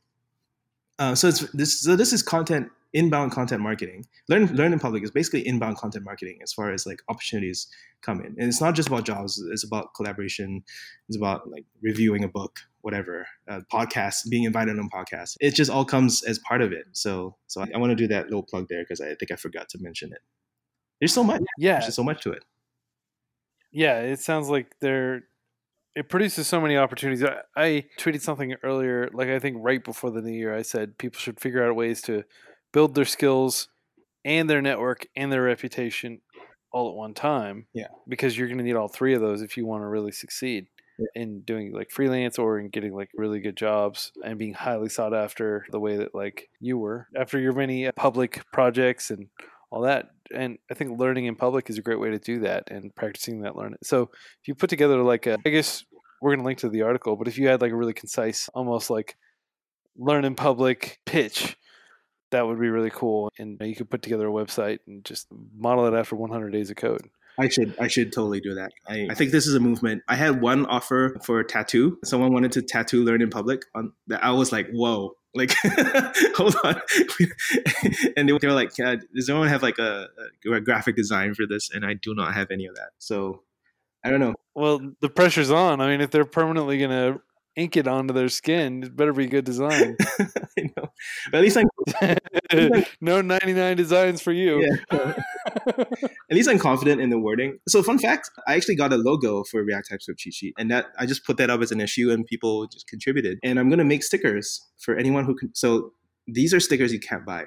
So they're going to be for anyone who contributes to React TypeScript cheat sheet. I'm going to just mail them a sticker and they can wear it on their laptop and just say they've contributed. And it's a nice little badge of honor or whatever. But people like little tokens like that. Yeah, learn in public. I probably need to get on that. I just like have it. Again, it's like the imposter syndrome. Like, who am I, right? Like, I definitely draw inspiration from Kent C. Dodds, who his motto is slightly different. It's learn, build, and teach. And that's his 3-step process for being Kent C. Dodds. I highly recommend people look up that talk by Kent C. Dodds. And as well as Corey House is another pretty prominent JavaScript teacher. And his idea is about being an outlier. But I also grab all these ideas from people like Chris Coyier, people like Nathan Barry. So, okay, I'll just focus on Chris Coyier, right? Like, is the prototypical learn in public dev. Like, he's sort of the, if anyone is a mathematical, he's like the eigendem for learn in public. Because he was like, I'm just a regular dev and I need like an outlet to like post my CSS tricks somewhere. What will I call this site? Oh, I'll just call it CSS tricks. And like he just like posts good resources and friend catchers, right? The Patrick McKenzie term. The entire world like knows who he is, right? Like he is CSS tricks. And he doesn't have to know all the CSS tricks in the world. He just has to be the central collection point for them. And that's a much easier bar than knowing all the CSS in the world. And so like that's a very good like, and just like from there you can launch like so many other things and projects, and you just have a tremendous audience. I think that's just good for the world, good for him. You can't begrudge that kind of success, right? Yeah, I mean, what he's done is phenomenal, and he's very active. Like a lot of times, I'll just Google random things, and I'll come across recent blog posts he's done on different CSS things. So even while he's running CodePen, right, and also running CSS Tricks, and they're both companies that he manages. So even while he's doing all that, he still finds time to like write new CSS Tricks articles. That's because he definitely chooses. If he wanted to, he doesn't have to do that anymore. But he chooses to because he's super interested in it. But yeah, even CodePen, right? They podcasted their entire journey and formation as a company. That's learning in public. So I think my point is like I feel a little bit of imposter syndrome because I feel like I did not invent this. I'm just helping to popularize it at this point in time. And I think that there are all these people that we can draw from because they've done it. Maybe there hasn't been a name and a collected effort behind this, but this is what they do. This is their secret. Like, don't tell anyone, but yeah, well, Charles Darwin didn't invent evolution. He just codified it and explained it and labeled it. Yeah, give it a name. So right? Yeah, you're taking a phenomenon, learning in public and giving it a name and creating some basic pointers around it. Anyway, so yeah, that's my learn in public spiel. I'm sorry, it's a long. Well, yeah, go ahead. We only got like a few years into your career as a developer. So just to wrap, because we're almost at the 2-hour mark, I want people to know a little bit more about like how you progressed as a dev. So you turned down a $120,000 job because you were following a pathfinding algorithm or search algorithm. Yes. Oh, okay. So the eventual offer I got was 160K base, and then another 50K in bonuses and equity and stuff. So there's 210, which is what I eventually got. Wow. Again, that's great. Yeah. Again, not bragging. Like, so when I was talking to them and we were like I got the offer, but like, what's the salary stage? And like, I did all the work. I was like, I'm going to read Patrick McKenzie's blog post. I'm going to read Haseeb's blog post and all that. And then I came up with my most ambitious number of 160K. And then the guy was like, all right. And then he went back and came back to me and was like, all right, 160 base. And I was like, yes. And then he was like, 50K on top. I was like, what? Okay. Oh, yeah, I'll take like, I don't know. Like, I feel like if you are, I don't know, I definitely got lucky out of that. But again, like if you just follow the process, you get to a good outcome anyway. I'm personally more focused on optimizing for total career rather than like immediate earnings. And so I took a pay cut from that to join Netlo because I value being able to work in public. So that company, that insurance startup was very much private and closed source. So I feel like if you want to talk about my career progress, that was part of it, which was always choosing the long-term goal rather than the short-term win. And the short-term win would have been just like enterprise, fintech, whatever. But the long-term goal would have been like working at some place like Netlify. They reached out to me again on Twitter, again, because of all the learning in public I've been doing. So I'm very grateful to be here at all and be able to be part of the Jamstack revolution. Yeah, and it is quite the revolution. It's gaining steam every day. So yeah, this is really interesting because you took a huge pay cut to leave finance for software development, Mhm. and then you got like a really high end. I mean, for somebody just entering the field, that's basically unheard of to get that level of compensation, even in San Francisco. Yep.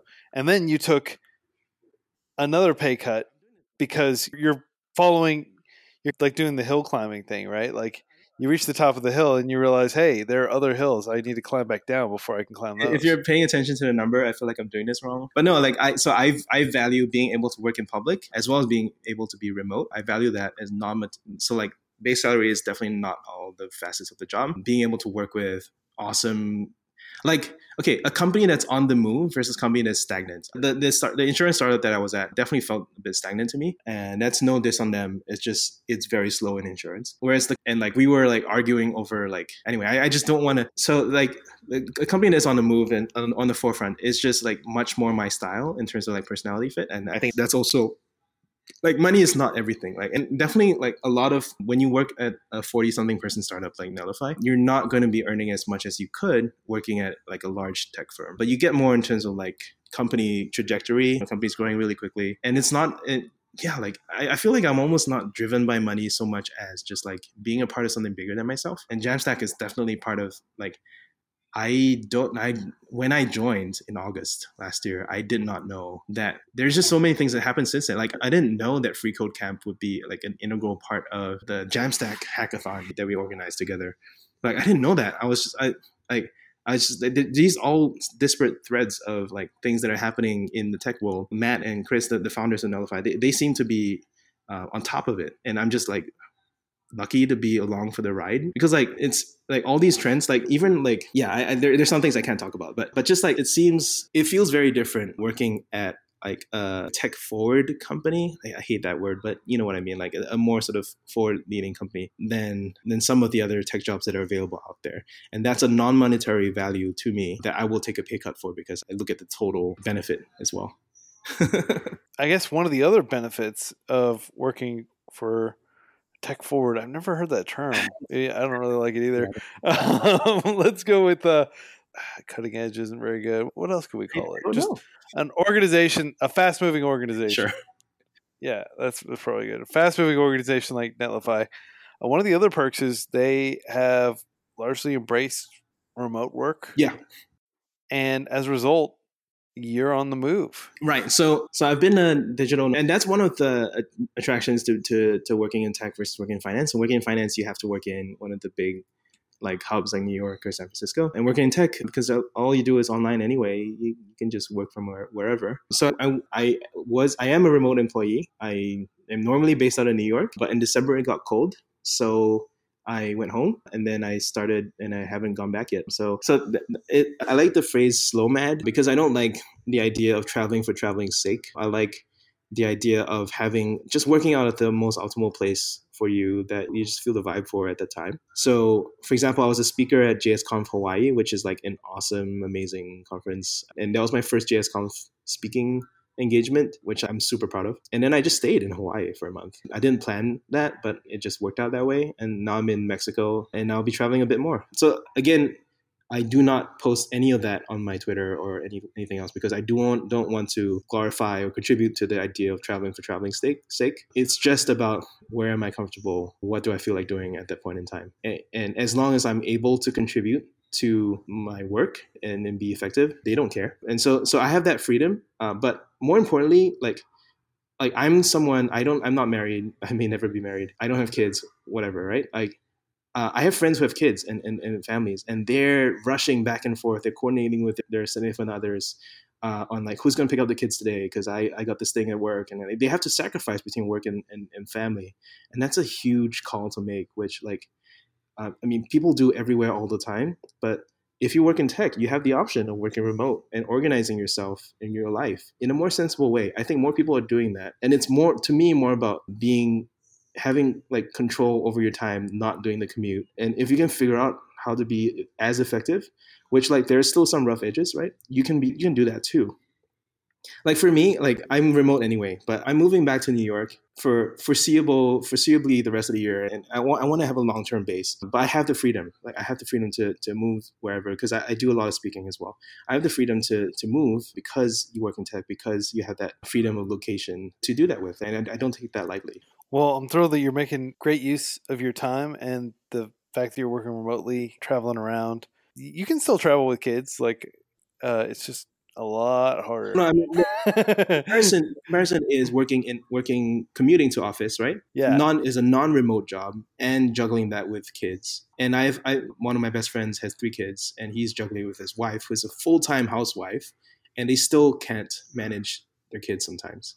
And it's ridiculous. I'm like, I'll do it. Hell, like I'm not doing anything useful, but like a lot of young families struggle with that, and I feel strongly for them, and I think that their lives could be improved by remote work. Yeah, well, we're getting there. I think more and more organizations are going to embrace it and teaching people, training them for these new jobs. That's a big part of that. So we're going to keep doing that with Free Code Camp and everything that you're doing to just make these concepts more accessible and all these other things that you're doing. These are integral. Thank you, and thank you for FreeCodeCamp as well. So I want to make it on. I want to say this on this podcast because like I feel like so I put you in the same league as Jimmy Wales. Like your impact to the world, and it's just amazing what you've done. I think software is eating the world, and FreeCodeCamp is eating software. So kudos on that. I will not turn down being compared to one of my heroes, Jimmy Wales, the founder of Wikipedia. Man, that you're doing it. I mean, have you like I don't know, like have you seen yourself like? This is still day one, man. We are very early days. Yes, sir. We are FreeCodeCamp is tracking like the growth trajectory of Wikipedia in terms of contributors and people who are using the platform. Wikipedia is about 15 years older. Yeah. Than FreeCodeCamp is. We're about to turn 5 in October. That's the goal. I've always modeled, like, I think pretty much every open community owes a great deal to Wikipedia as a proof of concept that it can work. Yeah. If Wikipedia didn't exist, there's probably a near zero likelihood I would have even tried to create something like FreeCodeCamp because I would have just presumed there was no way that it would work. But that was a glimmer of hope, and that hope proved real. Yeah. It's a great model that a lot of organizations can follow. Thank you for that. So, Sean, I'm going to just, instead of saying, where can people find you and blah, blah, blah, I'm putting all these links that we've mentioned throughout this entire podcast. They're going to be right in the show notes. Right. Just in whatever podcast player you all are listening to this in, just scroll in there and there will be a treasure trove of links, especially if you're looking for a job, because Sean mentioned pretty much all the articles out there. I'm going to throw in an article that we published a few years ago that actually it's one of the most useful articles in my opinion. It's also a coding bootcamp grad, and he applied for hundreds of jobs and eventually started getting offers, and then he got better offers, and he lays out all the data. It's a really useful article as well. So if you are looking for a job, I hope that you'll be patient as Sean has recommended and just keep at it and keep applying and not necessarily take the first offer, but rather use those offers as a sample of what you may be able to get and then follow some kind of game theory approach that he's recommended. But yeah, any closing thoughts, Sean? Learn in public. Thank you for listening to the FreeCodeCamp podcast. If you've enjoyed this, tell your friends. Have a wonderful day and happy coding.